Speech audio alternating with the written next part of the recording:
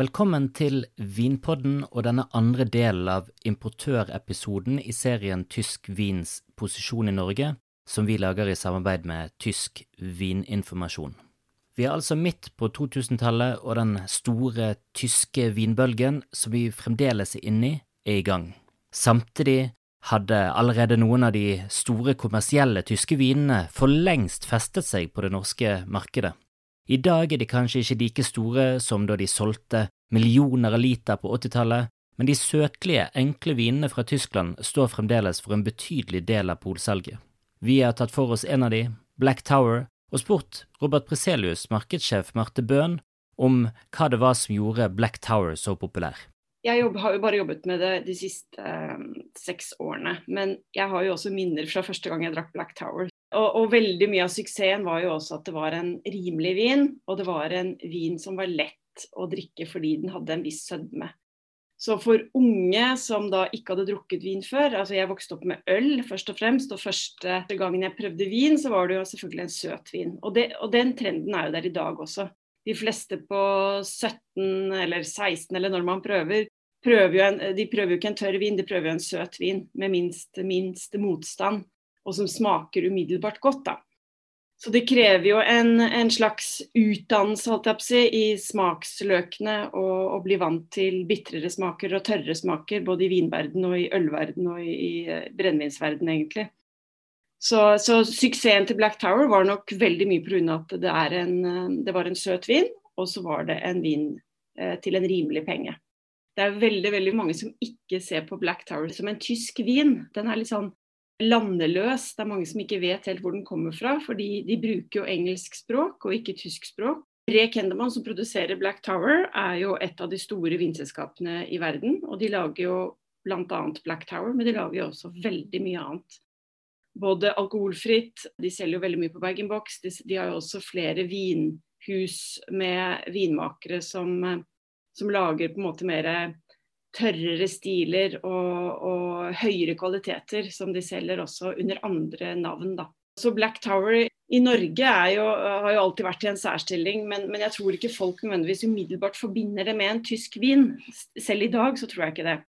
Den flasken som var helt sort når den kom, som også sto helt ut i forhold til alle andre viner, og den så jo ut som et sort tårn. Så det var jo en sånn tykk, sort glassflaske som jeg tror også den gangen da, på 80-tallet var en suksess.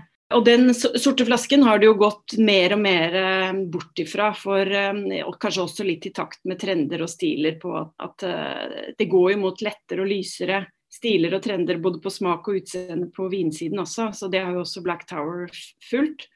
Så flasken i dag har bare en sort topp og en blank underside, og det forblir nok sånn, for det er på en måte en del av identiteten som de har i alle land da. Så de beholder den sorte toppen, selv om jeg prøver å få det til å endre og lage en helt blank flaske, men det vil ikke. Så de har et sånt magebelte, og så den sorte toppen som de beholder. Black Tower har en stor linje av produkter, men de 2 produktene som kanskje er mest kjent er jo Black Tower Rivaner og Black Tower Classic Riesling. Kan du forklare litt hva slags viner dette er? Rivaner-druen har jo vært uglesett i Tyskland, og vi tenker kanskje ikke så mye over i Norge, men Rivaner-druen ble jo en sånn masseprodusert drue som egentlig da ikke hadde så veldig stort potensiale, annet enn å lage det til en søt, kommersiell vin da. Så de fleste rivanere som ble brukt, så nevnte man jo kanskje ikke druen så veldig mye. Selv om det står på flasken, så er det jo ikke så veldig mange som vet hva rivaner er. Så rivaner var jo forbundet, og er fortsatt forbundet med en søtere stil. Selv om det begynner å endre seg litt nå, jeg vet at en del unge vinmakere gjør rivaner av høyere kvalitet. Men den gangen, altså i starten, så var ikke det egentlig mulig. Det var bare en vin som ble laget som en søt stil da. Riesling er jo den druen som Tyskland er mest kjent for, så det å lansere en classic Riesling som Black Tower har, under den classic Riesling-biten så er det en del regler som egentlig ingen bryr seg så veldig mye om lenger. Og når det står classic så må egentlig vin komme fra noen litt bedre vinområder da, enn hvis det bare står Riesling. Så det er et tilleggskvalitetstegn at den heter Classic Riesling. Men det er det nesten ingen som vet, og nesten ingen som forholder seg til.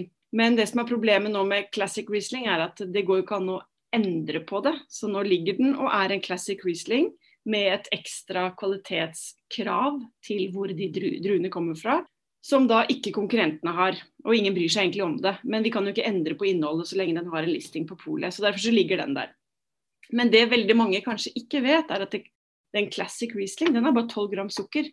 Så det ikke en søt vin. Det liksom et vanlig sukkernivå med den relativt høye syren de Rieslingene har. Så den vinen på en måte helt decent, men den faller litt mellom to stoler, fordi at Black Tower ofte forbundet med søt vin, mens Riesling i seg selv trenger jo ikke å være en søt vin. Så derfor så ligger den på et ganske lavt prispunkt i forhold til lignende 12 gram sukker viner. Og det kommer man på en måte ikke unna. Det jo ikke bare å øke prisen, og så plutselig så skjønner folk at det en tørre vin. For det oppgis jo bare på polets hjemmeside.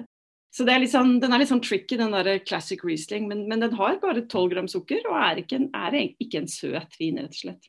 De andre jo søte, den Museren jo også søt, den har jo 30 gram sukker. Rivaneren har vel 5,28 eller noe sånt nå, så de jo søte. Men ofte så balanserer syren litt ut den sødmen, da, men Classic Riesling bare 12 gram og ligger til litt over 100 kroner, så det jo på en måte, det bare blitt sånn. Hvem det som drikker Black Tower? Vi har jo ikke gjort egentlig, vi gjør jo ikke veldig mange markedsundersøkelser i Norge, fordi det så strenge regler forbundet med markedsundersøkelser, men vi har gjort litt grann, og jeg ser jo hvor vinen kjøpes ut på polene, så det jo så klart et fenomen som ganske sterkt utenfor de store byene. Så vi ser jo at Black Tower Rivaner selges aller mest utenfor de store byene, men i en del i mindre byer, også en del på landsbygda, eller i de kategoripolene som lenger utenfor de store byene. Så det kan jo si litt om hvem som drikker det. Altså det ikke bykjernen, men det de som bor utenfor de store byene.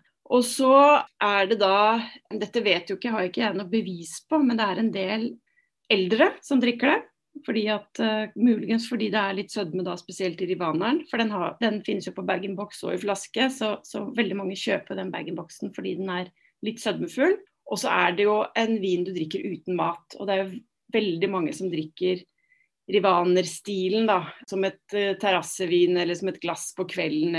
Så jeg har inntrykk av at mange kjøper den på bag-in-box og drikker den uten mat, og da det spesielt eldre, og så det yngre. Altså den nye generasjonen. Så folk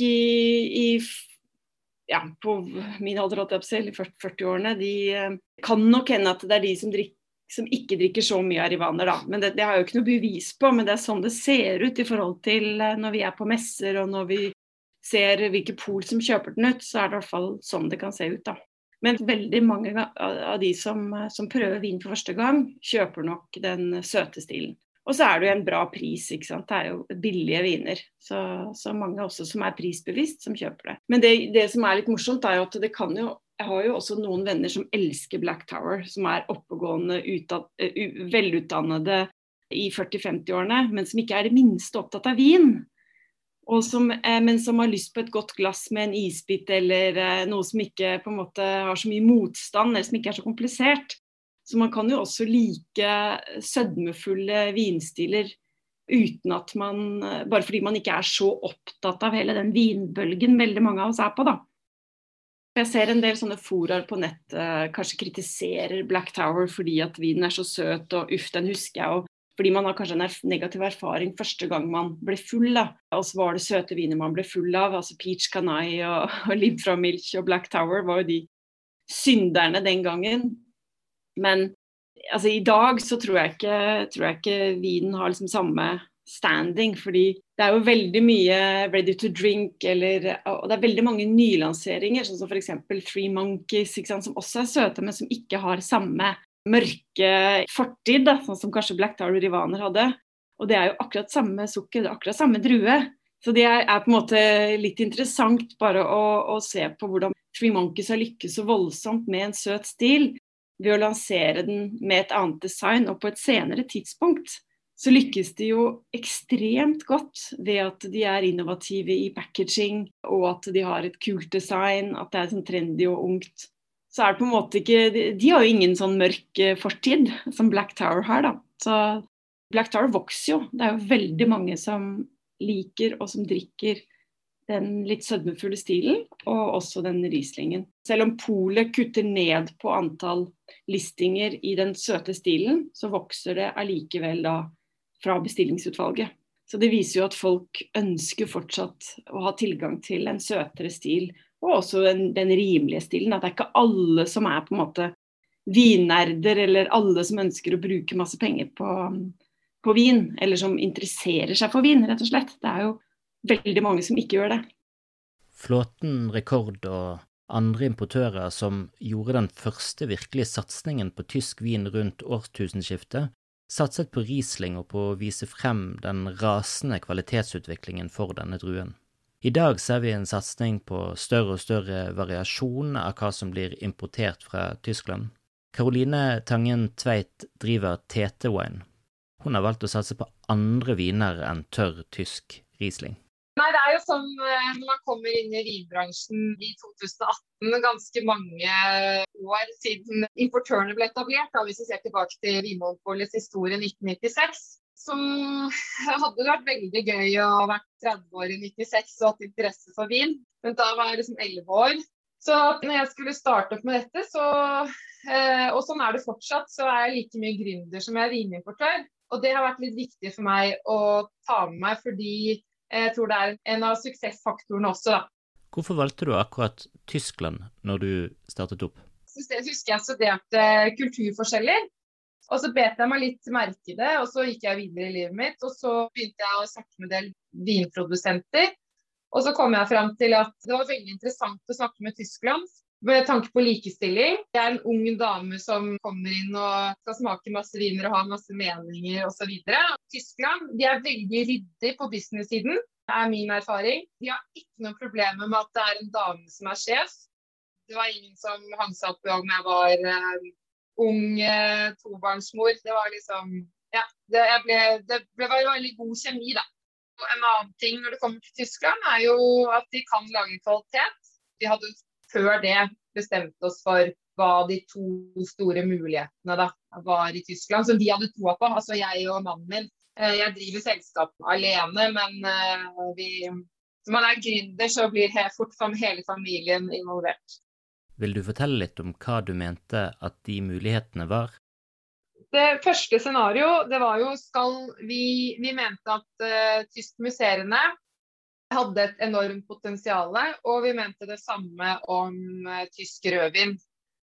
Og jeg er jo helt ukjent, jeg kunne egentlig ingenting om vinimportbransjen da jeg startet opp. Så Google var bestevennen min, og ganske lett å finne produsenter via Google. Altså, vi snappet opp et par produsenter, så bare googlet jeg, så kom podcasten fra USA opp, hvor de diskuterte tyske sektprodusenter, så var det, det var akkurat det jeg var ute etter.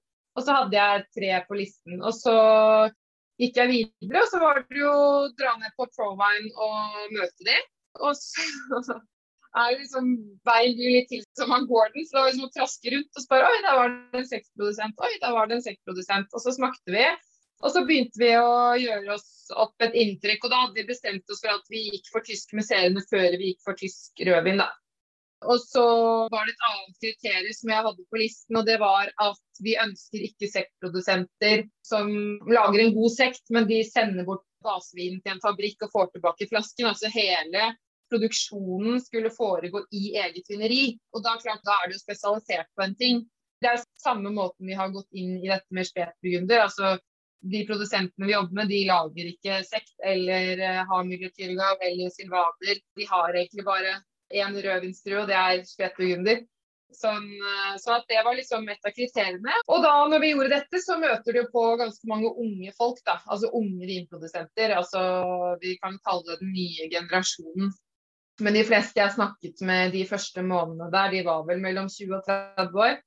Så får du med deg de, og så blir du godt kjent. Og det har jo også vært en av tankene bak det å se på seg selv som gründer da, i vinbransjen. Det er jo egentlig en veldig satt bransje på mange måter. Det også ganske få, en liten digresjon, men det også få kvinnelige ledere bak de store vinimportfirmaene. Sånn at jeg synes det veldig gøy at vi får flere kvinnelige personligheter, ikke bare på journalistsiden, men også på importsiden da. Ja, så det unge produsenter, og komme i kontakt med de. Der ble jeg veldig overrasket over kvaliteten. Det jeg fortsatt. Det lages så mye god musserende. Det som går liksom fra middels kvalitet og til høy kvalitet i Tyskland kjempebra. Det veldig interessant. Og at der det faktisk litt motsatt på spetburgundersiden. Fordi når jeg startet opp med sekt høsten 2018, så begynte jeg i mars 2019 å smake spetburgunder. Og da smakte jeg fra mars til juni ca. 250 spetburgundere. Litt på messer, kjørte fra nord til sør. Og når jeg begynte i Ar og endte opp i Baden, så var jeg utslitt og litt overrasket fordi jeg var skuffet over kvaliteten. Og ikke kvaliteten på druene, ikke kvaliteten på vineriet, ikke kvaliteten på eiken, men hvorfor vinifikasjonsprosessen fortsatt var som den var da. Hvorfor lager dere fortsatt en type vinstil som ikke appellerer til eksport? Det var jeg overrasket over. Det jo litt sånn når du kommer inn i vinbransjen. Jeg ikke spesielt kjent i restaurantmiljøet. Men jeg har jobbet en del år i restaurant, men jeg gikk jo liksom fra å være langrennsløper til litt innom markedsføring til å bli vinimportør. Det for meg, når du kommer inn, du gründer, du ikke har et nettverk i bakgrunnen, så har du ikke noe annet valg enn å differensiere deg da, i mine øyne, hvis vi skal se litt på business-strategien av det. Og når du differensierer deg og gjør noe annerledes, så ender du kanskje opp med å få oppmerksomhet hvis jobben du gjør eller produktet du viser bra. Jeg har vært veldig heldig og fått mye presseomtale fordi man kommer med et helt nytt produkt, og kanskje noen trodde at det ikke var mulig, at det kanskje var oppdaget, eller at hvordan var det mulig for denne lille importøren som aldri noen har hørt om, til å liksom finne disse vinene da. Og jeg helt sikker på at jeg kommet og lansert 5 gode Riesling-produsenter, som var på en måte gode, altså over 90 poeng, så hadde jeg aldri, jeg tror ikke jeg hadde fått så mye midtsideoppslag i aviser rundt omkring. Og det har vårt firma også trengt, og for meg, til å utvikle nettverket. Som et nytt firma følger du sikkert nøye med på hvordan markedet ser ut for de vinstilene som du satser på. Hva trendene på det norske markedet for spesielt sekt og spetburgunder i dag? Det ble solgt 17 000 liter sekt på polet i 2019. I 2020 ble det solgt 32 000 liter, så nesten en dobling, 84%. Det interessante tallet her kanskje det totale salget av musserende vin, så utgjør sekt 0,4% i 2020. Altså det totale norske markedet solgt på polet, så har sekt 0,4% av antall solgte liter. Det sier meg jo en ting da, at her det jo, må det være et enormt potensiale. Når jeg sitter og sier at kvaliteten i Tyskland skikkelig bra, men jeg har håndplukket noen av de jeg mener de beste. Og det ikke sikkert at det de vinene med høyest QPR. Jeg mener jo at kanskje vi har et enormt potensiale her. Det jo tysk Riesling. Hva det vi sier? Jo, det passer til alt. Champagne, det passer til alt. Jeg synes at tysk musserende Riesling passer til ekstremt mye mat.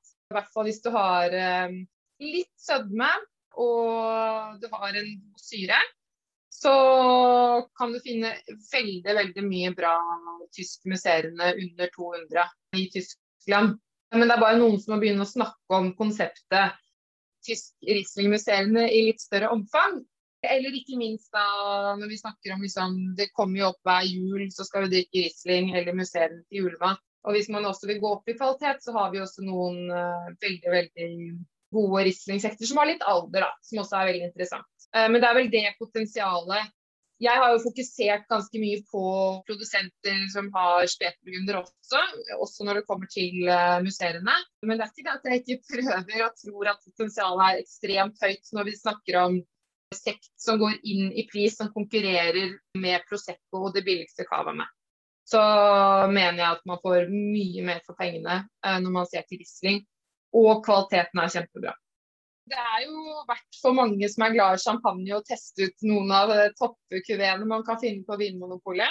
Det mye bra, og det jo... Jeg har aldri kjøpt en champagne på polet til 300, hvor ikke på en måte mine eller sekten har vunnet da, når vi kommer på prismessig.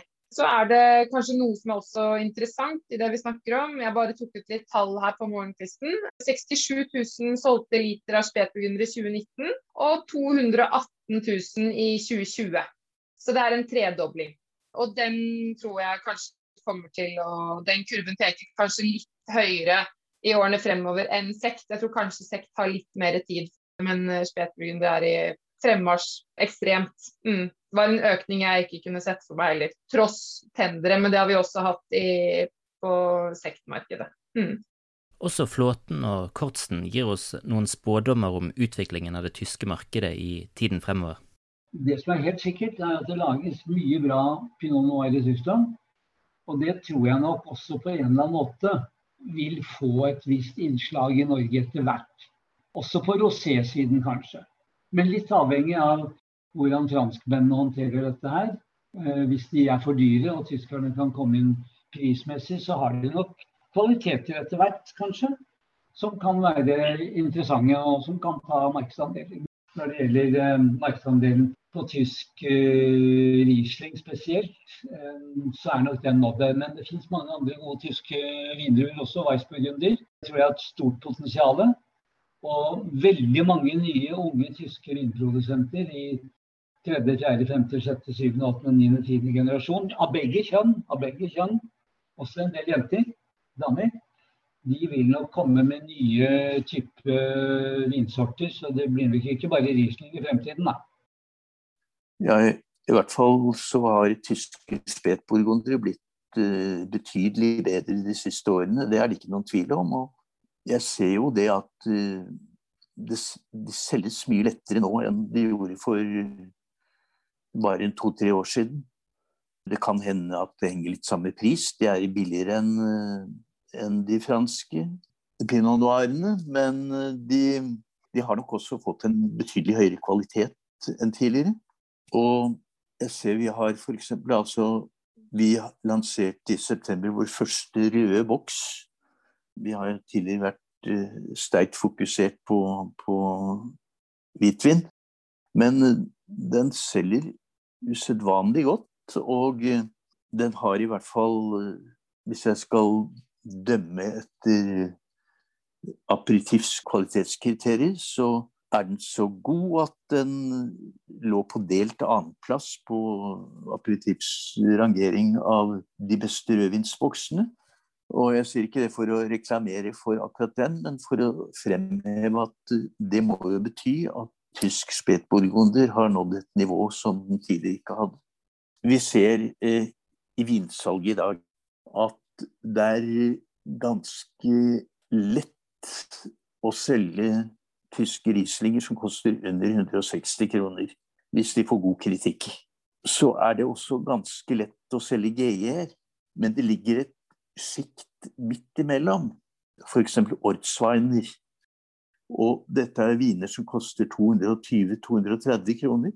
Det vanskelig å få solgt dem, for enten det folkevinene som selges under 160 kroner, eller så det GG-ene som går, fordi alle nerder skal ha GG.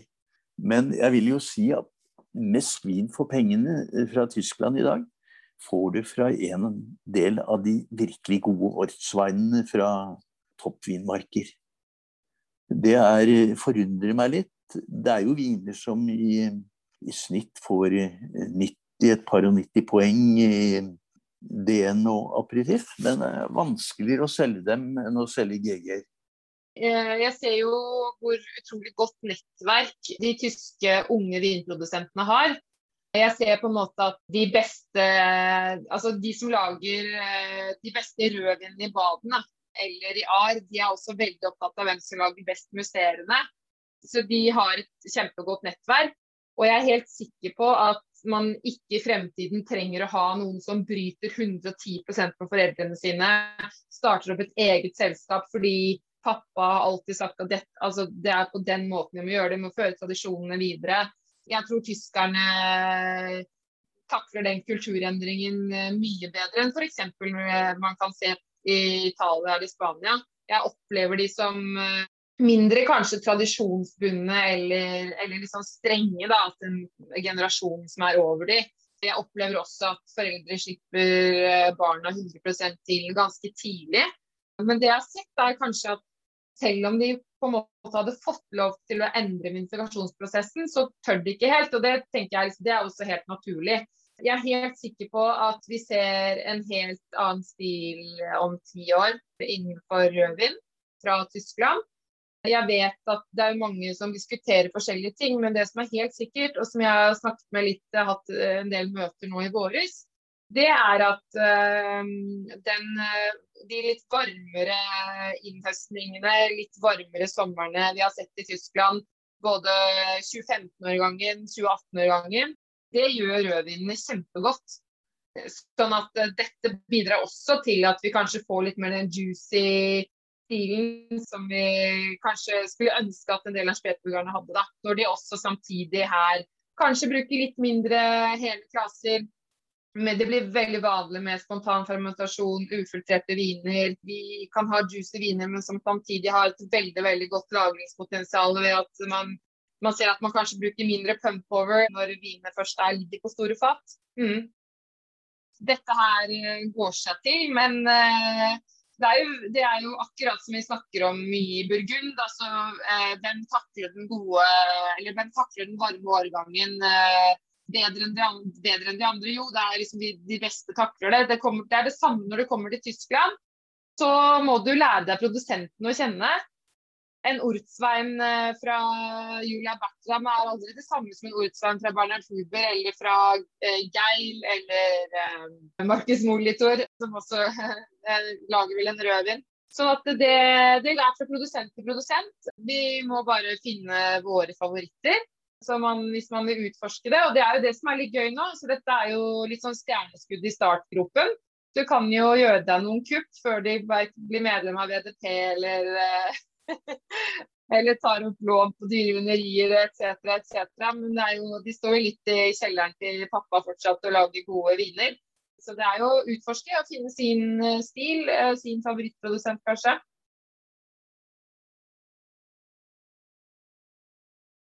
Jeg åpnet faktisk forleden dag en Pechstein 216, fra magen faktisk. Det var et eventyr til kveite, altså. Det en helt grei fløtesaus som var laget litt avansert kanskje, da. Men det var en opplevelse, altså. Pechstein 216, altså. Altså, det var ikke nødvendig å ta opp en flaske med Poliniman Rachet. Hadde ikke vært bedre. Ikke en Premier Cru engang. Hadde ikke vært bedre. Det ikke snakk om.